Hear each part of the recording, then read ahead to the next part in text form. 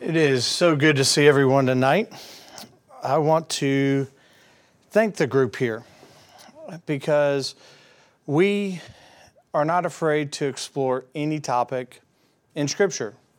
We have had in the recent past couple of months lessons on homosexuality, marriage, divorce, and remarriage, modesty, and the list goes on.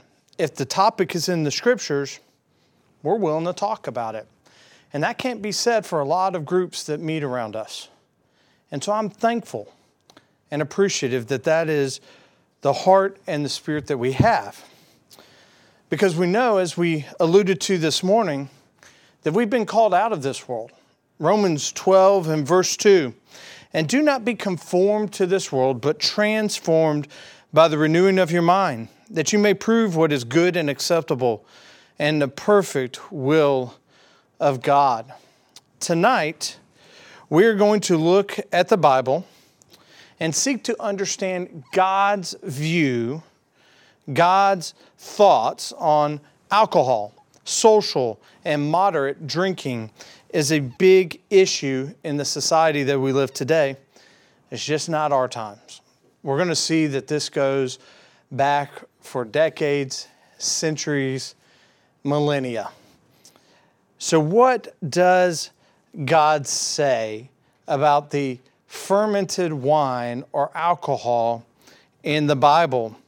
The first thing we're going to do tonight is take an overarching view, very quickly touch on some fundamentals. And then for me, it's helpful, and I hope it will be for you, to explore the rest of what the Bible has to say on this topic. We're going to answer questions that have sort of fictional, given a lot of bad information. You may call them myths or fictional responses to this topic, but they don't lie in Scriptures. And we're going to parse that, and hopefully by looking at those questions and looking at what the Bible says, we're going to gain this comprehensive view and at the same time arm you with the ability when you're talking to those in the world, in the religious community, or other brethren that have gone astray on this topic, you will now be armed with some basic fundamentals on how to approach the topic with them. So the first is, and we have touched on this before here, that God demands sobriety. In 1 Peter chapter 1 and verse 13, we see, therefore gird up the loins of your mind, be sober, and rest your hope fully upon the grace that is to be brought to you at the revelation of Jesus Christ. We also see in 1 Peter 5 and 8, be sober, be vigilant, because your adversary, the devil, walks about like a roaring lion, seeking whom he may devour. So the word sober here can be translated from two Greek words. The Holy Spirit in both of these passages used the Greek word nepho. And to help us look at and just not take one source, I went and found a variety of sources that defines nepho. None of these sources have an agenda. None of these sources have an axe to grind on the topic. They are just defining the word.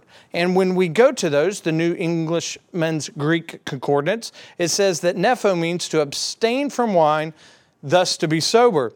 The Kittle's Theological Dictionary of the New Testament, completely unaffected by wine. Strong's Exhaustive Concordance of the Bible, to abstain from wine. Lyndall Scott, to be sober, drink no wine, and Vines, to be free from the influence of intoxicants. It is always consumption of alcohol when the Bible commands us to abstain.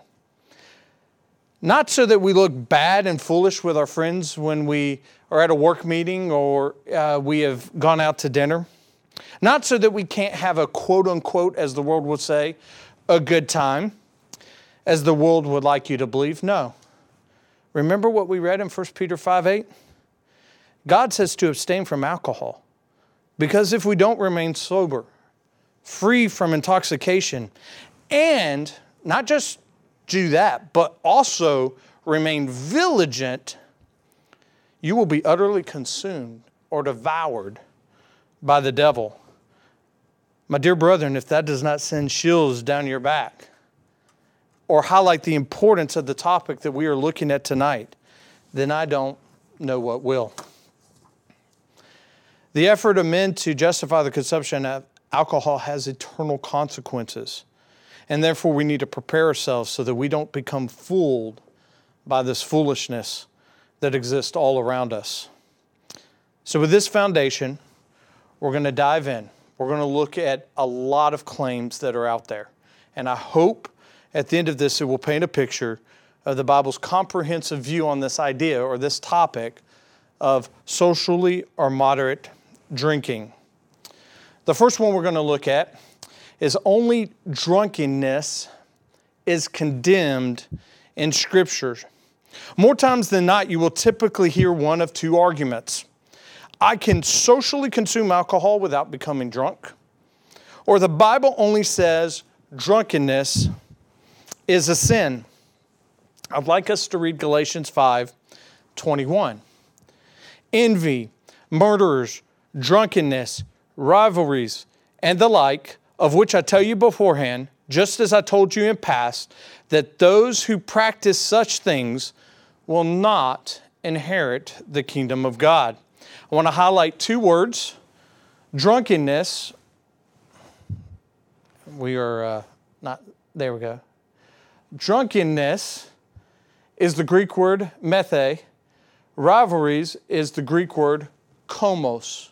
It's important because a lot of the world, as we already mentioned, says, hey, the Bible only condemns drunkenness. So the Greek word, let's start with methe. Thayers and others define this as simply intoxication or drunkenness. I've heard brethren and others argue that there's an inferred degree of intoxication in this word to reach the level of drunkenness. But that's not the case. And there are resources galore that push no agendas that will not collaborate that idea. Intoxication occurs when you take the first sip of alcohol. And drunkenness occurs when you take the first sip of alcohol. There is no difference in the word itself. Sure, people become more intoxicated or they become more drunk with the more sips they take. But from the beginning, they've crossed the line that we previously established of abstaining or sobriety. Additionally, as we look at this word, my screen had moved past the screen, so we're on the same now.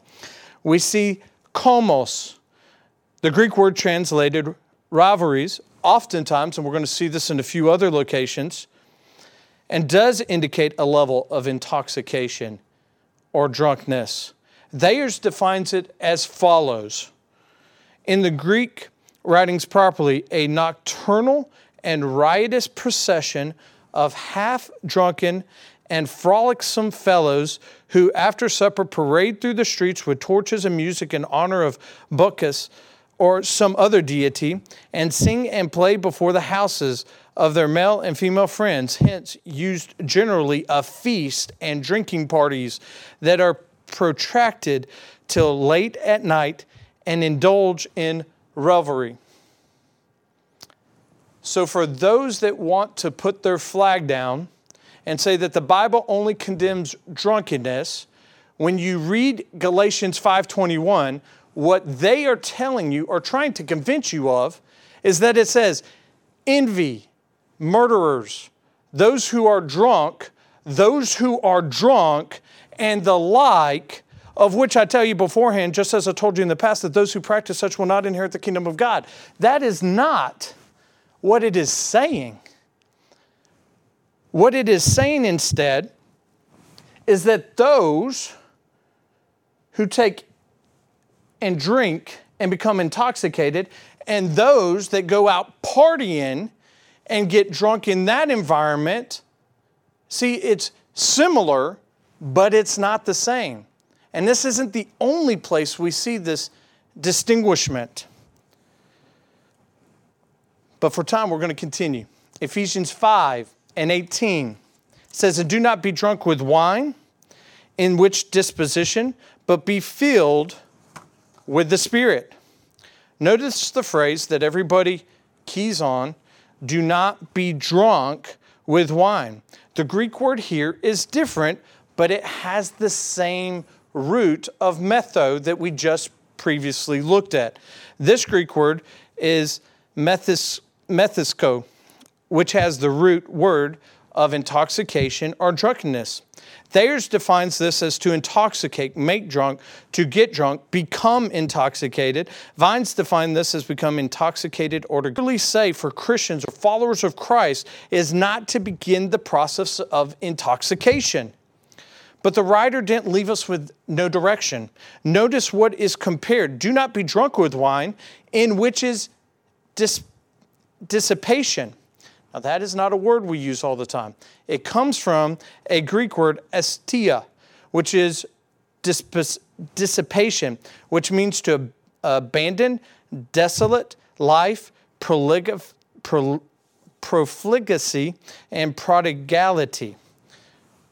What that is, we can draw a picture of the prodigal son, right? So this idea of not remaining, that if you start or that you become intoxicated, it's going to fill you with a life and actions and activities that are not becoming of a Christian. However, in comparison, we're told to be filled with the Spirit.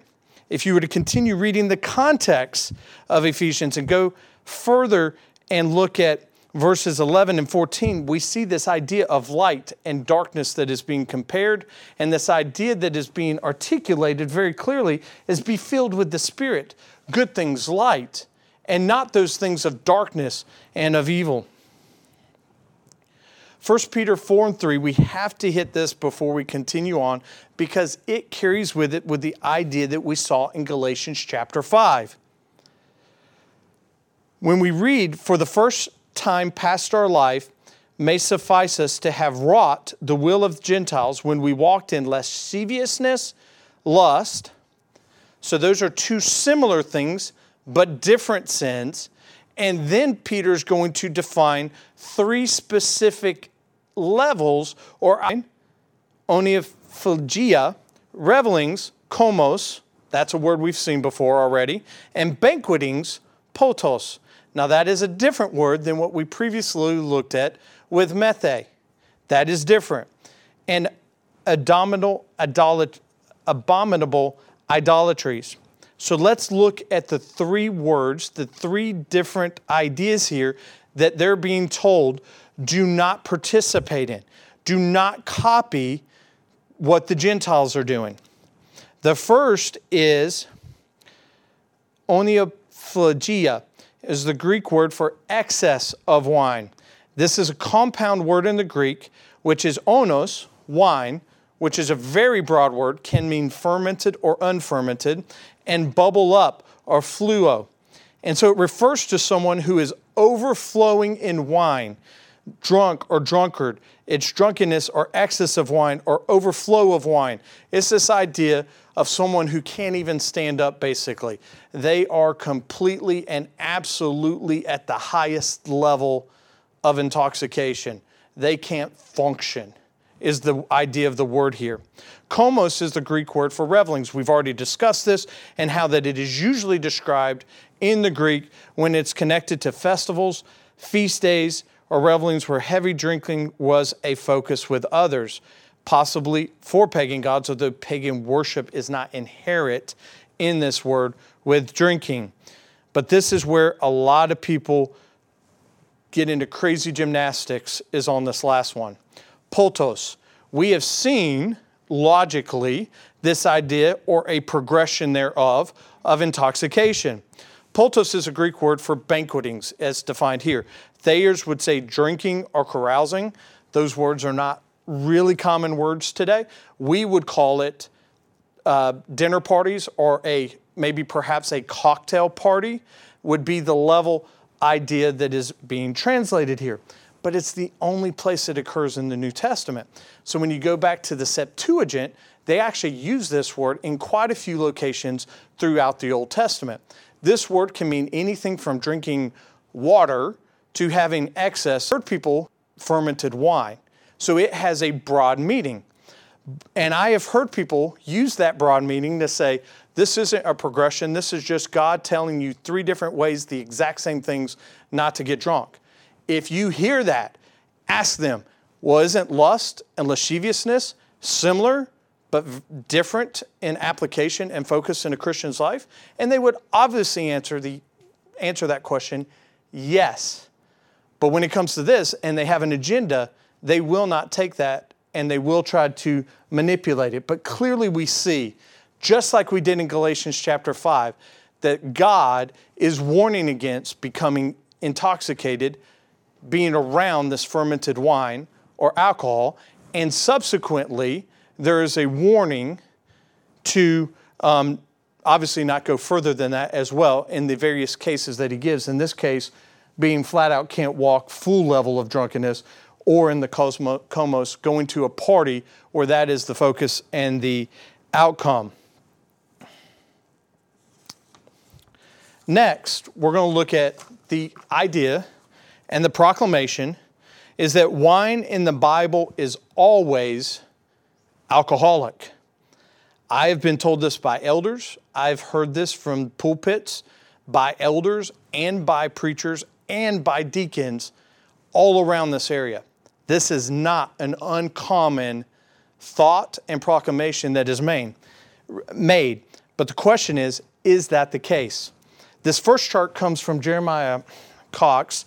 I liked its simplicity and how it quickly gave this comparison on if you want to take that approach, we have a problem, a really big problem.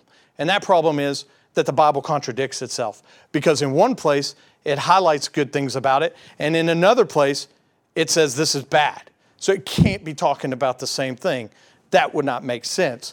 So his chart that he had real quick was, it refers to wine and blessings in Psalms 104, 14 through 15 versus a cursing in wine, and 2:15, and we're going to look at that here in just a minute in more detail.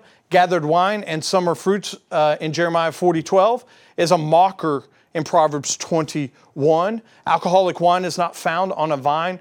Grapes with precious juice. That did not copy right. I copied my note there, sorry. Obviously, with Jeremiah 40:12, we're not talking about alcoholic wine being gathered with the summer fruits. That would be the grape juice, right? That's the fresh. That's usually how it's used there. Sorry for including my note. Spiritual blessing in Isaiah 55:1 versus divine wrath referenced in Psalms 60 verse 3. So we have these comparisons. Obviously, there's something going on here with different uses of words. Brother Dave Hart did some extensive research on this and went through the Bible, and I can't say it is every situation or circumstance where wine is condemned or the consumption associated therewith is, but it's a lot. There's 76. We're not going to read all of them, and we're not even going to go through them in any shape or form, but they are in the PowerPoint. And I highly encourage you to go through that and look at it in its totality. Brother Dave Hart and several other brethren that I have studied this with through the years has said that their position is that there are more scriptures condemning the use of alcoholic beverages than will be found on the subjects of lying, adultery, swearing, cheating, hypocrisy, pride, or even blasphemy. And so we're going to just flip through this for a second. They're all here and they're flipping on my screen, but not on this screen. All of the reference is that he was able to come up with, that every single one of these condemns or has some sort of condemnation towards fermented wine or the consumption of alcohol. And guess what? That proclamation of the first point, that only the Bible talks about drunkenness again, misused. We just discussed that that's really meant intoxication and happens at the first time you refuse to abstain. There are a lot here that don't deal with that. And so that's a false flag that they're trying to distract you from of the real matter. Next, we have a list. This is for those who want to profess that wine has always, 100% of the time throughout history, meant fermentation or alcoholic. Here is, this list was put together by Brother Jeff Belknap, and he highlights 30. We're not going to look at them all. We're going to go through time, and we're going to go down to number 30, if I can get caught up. Okay, 1855, I'm sorry, it's at the bottom. Encyclopedia Americana. They have no agenda in this discussion and debate and review of the topic that we're having. It says, quote, "The juice of the grape, when newly expressed and before it began to ferment, is called must, and in common language, sweet wine." Today, it is true that if we use the word wine, that it is fermented wine or alcoholic wine. But we have 30 examples here, and there are a lot more that can be uncovered, that say that that has not always been the case. So once again, that is not a good place to make an argument to try to prove that you have the ability to socially or moderately drink. Next, for time, we're not going to go through all of these, but these are the typical words, Greek words that are translated into wine. So just like sleep, you can be literally physically sleep, or you can be dead sleeping, same English word, but very different Greek words. No different for love, no different for wine. There are quite a few words. You can categorize them into tables. I encourage you to go back and look at that. We've reviewed this before, so I don't want to spend a ton of time. The big point here is it doesn't take us long to debunk the common myth that all wines referenced in the Bible are alcoholic or fermented. Just some simple review can take this off of the table and should not be considered in the discussion. Next, Jesus turned the water to wine. Many will profess that this is fermented wine that Jesus turned the water to. Most people hone in on verse 10, and we'll read that. "And he said to him, every man at the beginning sets out the good wine, and when he guests have well drunk, then the inferior you have kept the good wine until now." Well, obviously, this is the way the argument usually goes. Obviously, the good wine means the really strong, powerful alcoholic wine, and the inferior is this grape juice substance that nobody really cared for. That's usually how the argument goes. And that just is not what is being said. So I would encourage us, when those observations are being made to us, that you could turn around and say, first of all, let's step back. Jesus, the Son of God, ground, planting a seed, creating a vineyard, collecting the grapes, and squeezing out the juice of the grapes into a split second. That was a miraculous event that occurred. Jesus took out the time factor and took water, which a grape is the majority of, water, and created grape juice in the blink of an eye. So let's first step back and recognize, because a lot of people don't go to John 2:1-11 because they don't want to deal with this controversy that has been created.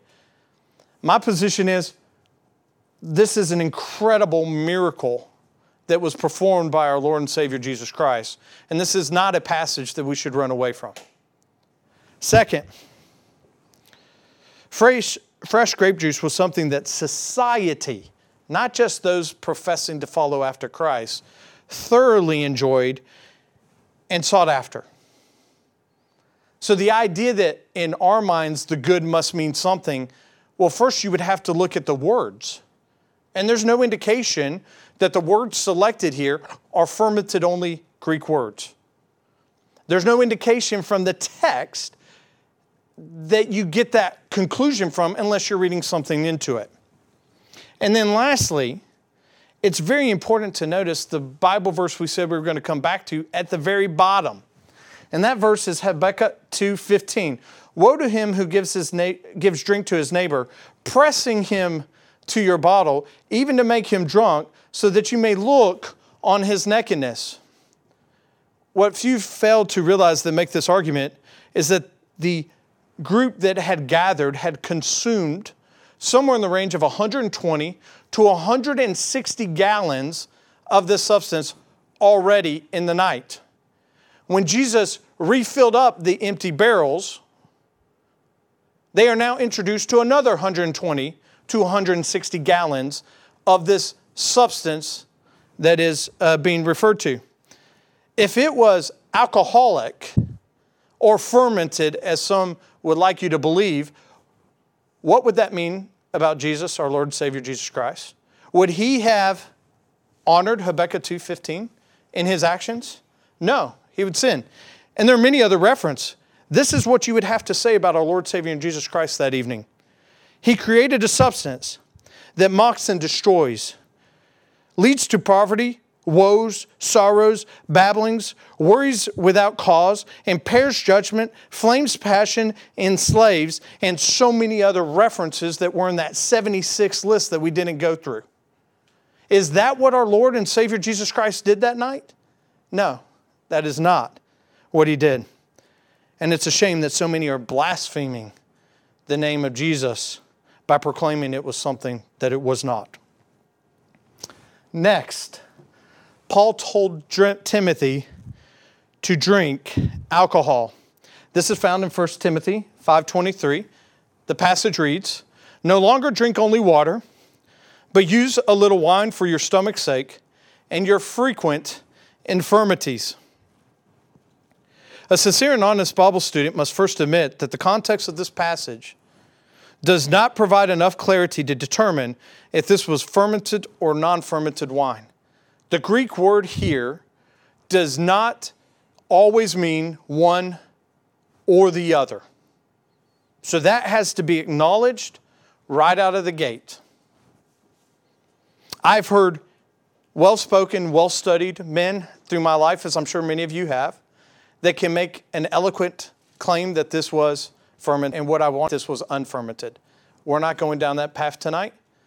My position and what I want you to consider is that the context and the words chosen do not distinguish this for us. Regardless of the state, however, there are some important things we can walk away with. The first is, this is clearly discussing a medicinal purpose, regardless of the position you take. Second, it's limiting it to a little consumption mixed with water. Thirdly, I combined the two. It's a little consumption and it's to be diluted with water. Now, there are some that really, really, really like the King James Version and the American Standard Version. Because if you read those two translations, they like to proclaim that the prohibition was not on this medicinal use, but was on the water. And that is two translations that I do not agree with the translation. If you spend any time looking at lexicons and Greek sources, you will not come away with that position. This is from the New King James Version, and a lot of the other versions translate it very similar to this.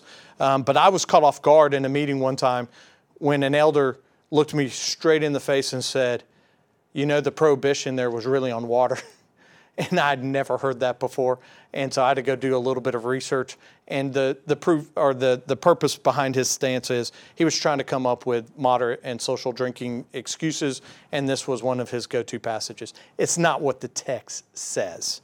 I think the important matter here is that, again, for medicinal purposes and uses, at best provides no other allowances for social or moderately consumption.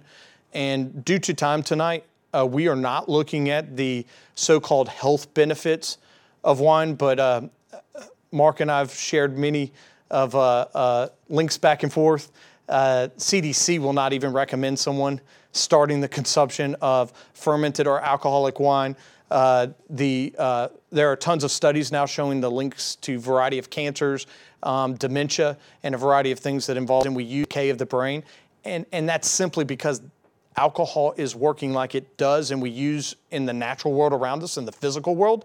It doesn't know that it's entered your body, so it does the exact same thing. So it's going to attack the same organs and tissues in the same way that we use it in the physical realm to do the purposes we need it to do.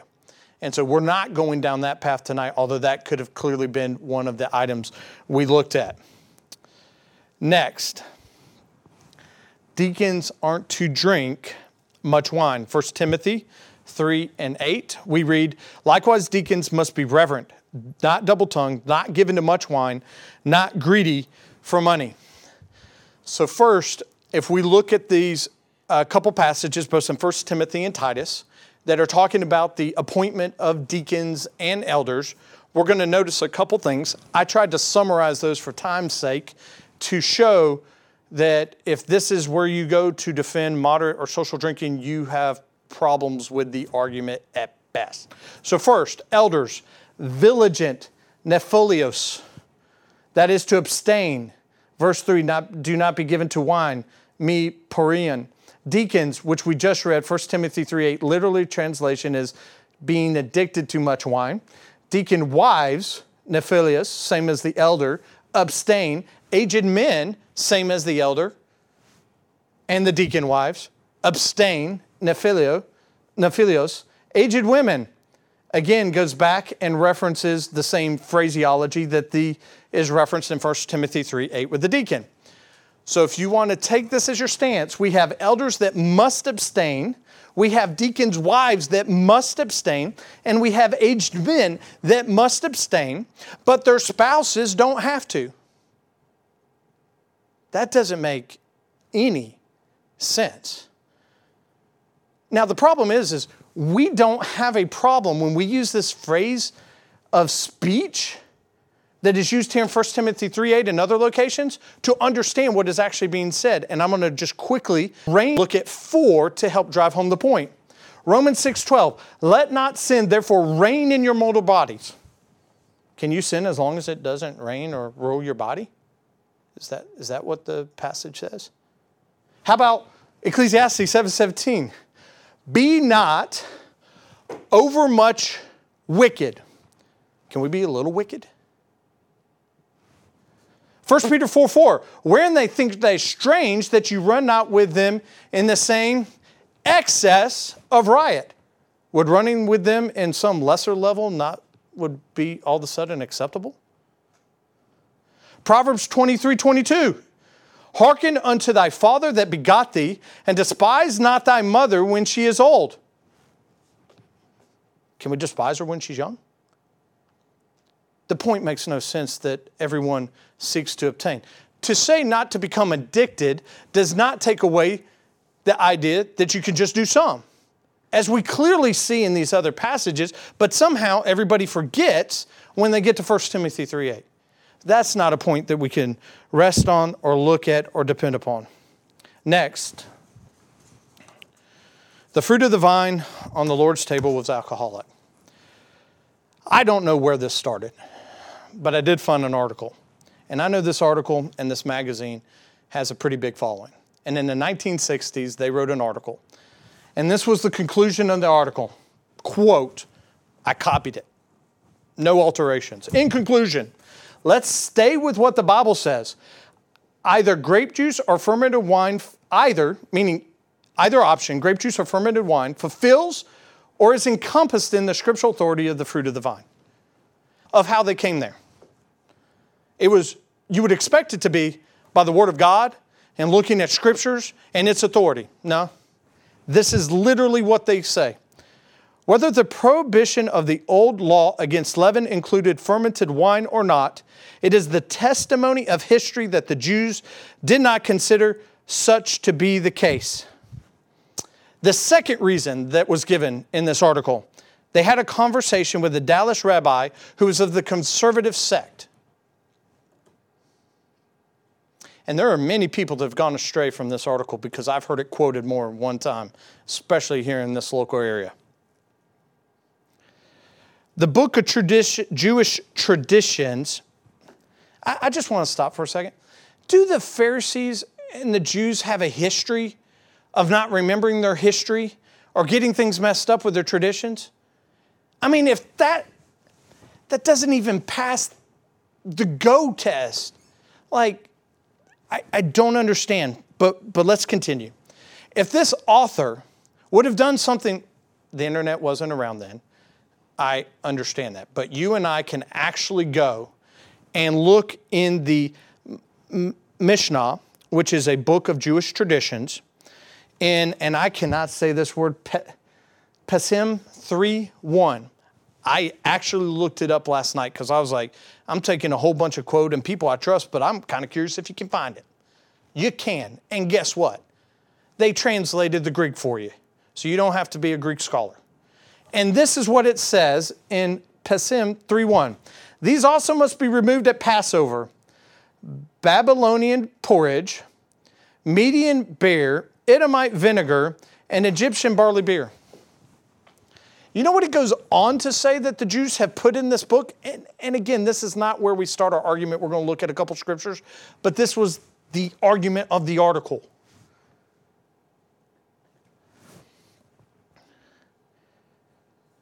Women's product, that. It goes on to list elements and it had to be removed from the house, like makeups and stuff like that. It goes on to list a whole bunch of stuff. So let this not be us. Let's not call a rabbi, which I've called, and they do not acknowledge their history on a variety of subjects. I was just curious and explored some others. And offline, we can have conversations about those. But that is no stance to make an argument and position on. Even if the Mishnah had been revised to take this out like they should, because that's not how the Jew today practices the Passover, because they use fermented wine. They could have at least revised that out of there so it's not in there anymore. But that's not what had been done, and that definitely should not be used as an argument. Matthew 26:29 is where we see the fruit of the vine. It also occurs in the book of Mark and Luke. And it says, "But I say to you, I will not drink of the fruit of the vine from now or until that day when I drink new with you in my Father's kingdom." Throughout the Old Testament and New Testament, using and referencing the fruit of the vine in this way that the author did is to distinguish and bring emphasis and to highlight that it's grape juice versus using the more common language and words that had dual meanings. This is not a new practice, and this has been used throughout the Bible. Additionally, people, to try one last Hail Mary to get this point across, use 1 Corinthians 11:21. "For in eating everyone taketh before his own supper, and one is hungry and the other is drunken." Again, taking an English word and drawing a whole bunch of conclusions that never existed in the Greek. So the Greek word here comes from metheo, and it's translated as drunken. And this word has several meanings. You can look in a variety of places in the Bible. It can mean to be drunken or inebriated, that it is used that way. Or it can be mean to filled, plentiful, fed. And that is the context of 1 Corinthians chapter 11. Some were completely full, and the divisions were creating because some weren't, much less the idea that that wasn't even the intent of the Lord's Supper in the first place. But the idea of being full and of with plenty and those not having any is a clear contextual argument that can be made and to be looked at. This next one shocked me the first time I heard it because it was, again, in the same meeting that some of these others were pointed out, and that was Jesus was a wine bibber. If he never consumed fermented wine, then he could not have been called that. And this is just, again, blasphemy, similar to Jesus turning the water to wine. This occurs in Matthew 11:19 and in Luke 7:34, and this is the scripture. The Son of Man came eating and drinking, and they say, look, a glutton and a winebibber, a friend of tax collectors and sinners, but wisdom is justified by her children. Jesus' pino used here is simply referencing drinking, not the substance in any way, shape, or form. And if we look at the context, back up one verse, Pharisees were known to make claims that weren't true. What does the verse right before this passage say? For John came neither eating nor drinking, and they say he has a demon. Did John, who baptized and led the way before Jesus, was he demon possessed? No. But they want you to take 11:19 and draw that conclusion with Jesus and not take the same conclusion and logic in 11 and 18, and that is not right. Next, we are asked to believe, for those that take this position, that this is the only sin where moderation is okay. A couple weeks ago, we had a lesson here, and it was all around Romans 12:9. Let love be without hypocrisy, abhor what is evil, cling to what is good. And out of that lesson, our families come out with the slogan, let's flee, abhor, and resist evil and sin. And that's what the Bible teaches. There is no sin that varies degrees based on who you are as a person. Your weight, genetics, your God-given gender, your parent history while you were in the womb, how much food you have eaten, etc., all have an impact on how quick and how serious the effects of alcohol impacts an individual. This is completely inconsistent with the entire Bible, that there would be one sin and only one sin that you don't have to flee, abhor, and resist. It does not exist, and that is not something that we should tolerate. They couldn't prevent fermentation in the Old Testament. They have the ability. They could boil the grapes, filtration through filters. They had incredible ability to seal. There was a discovery just a few years ago where they pulled up the wreckage of a 2,000-year-old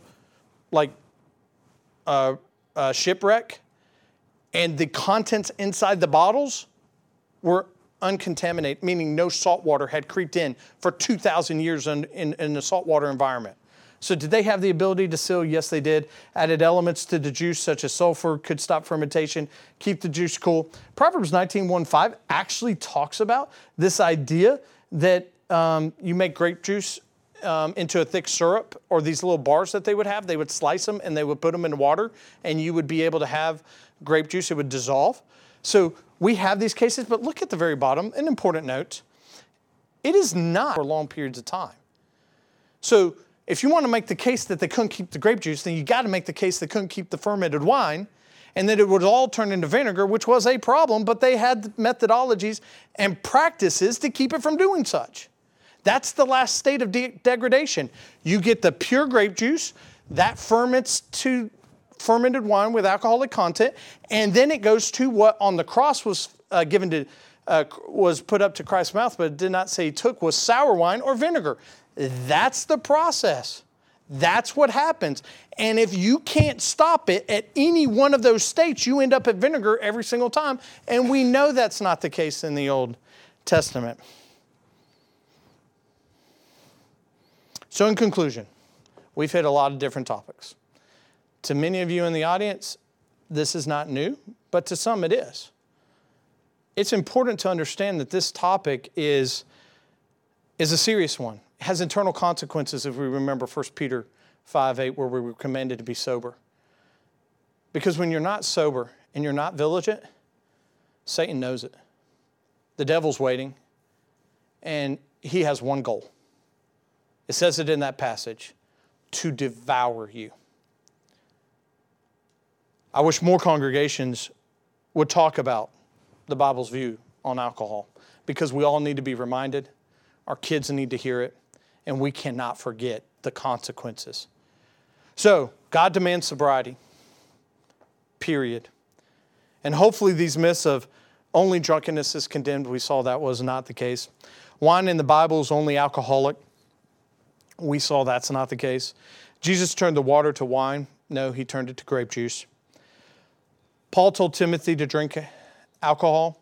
Whether it is fermented or unfermented, it was for a medicinal purpose and it was to be diluted and it was to be in a small amount. Deacons aren't to drink much wine is a phrase, but does not give any ability to consume some. The fruit of the vine on the Lord's table was alcoholic. We saw that that was not the case. Jesus was a wine bibber. That was a Pharisaical lie or a Jew lie. The only sin where moderation is okay.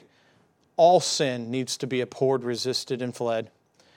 And they couldn't prevent fermentation. We saw that that was not the case. As we conclude this study tonight, we started with this passage, but hopefully with a lot of the words we have defined and looked at throughout the Scriptures, I've highlighted some things that hopefully mean something maybe a little more in depth than it did at the beginning when Brother Joseph read it for us. So we're going to conclude with this. 1 Thessalonians 5, verses 5 through 8. You are all sons of light and sons of the day. We are not of the night, nor of darkness. Therefore, let us not sleep as others do, but let us watch and let us be sober. For those who sleep at night and those who get drunk are drunk at night. But let us who are of the day be sober, putting on the breastplate of faith and love, and as a helmet, the hope of salvation. If you have any need, please come forward as we stand and sing the invitation song.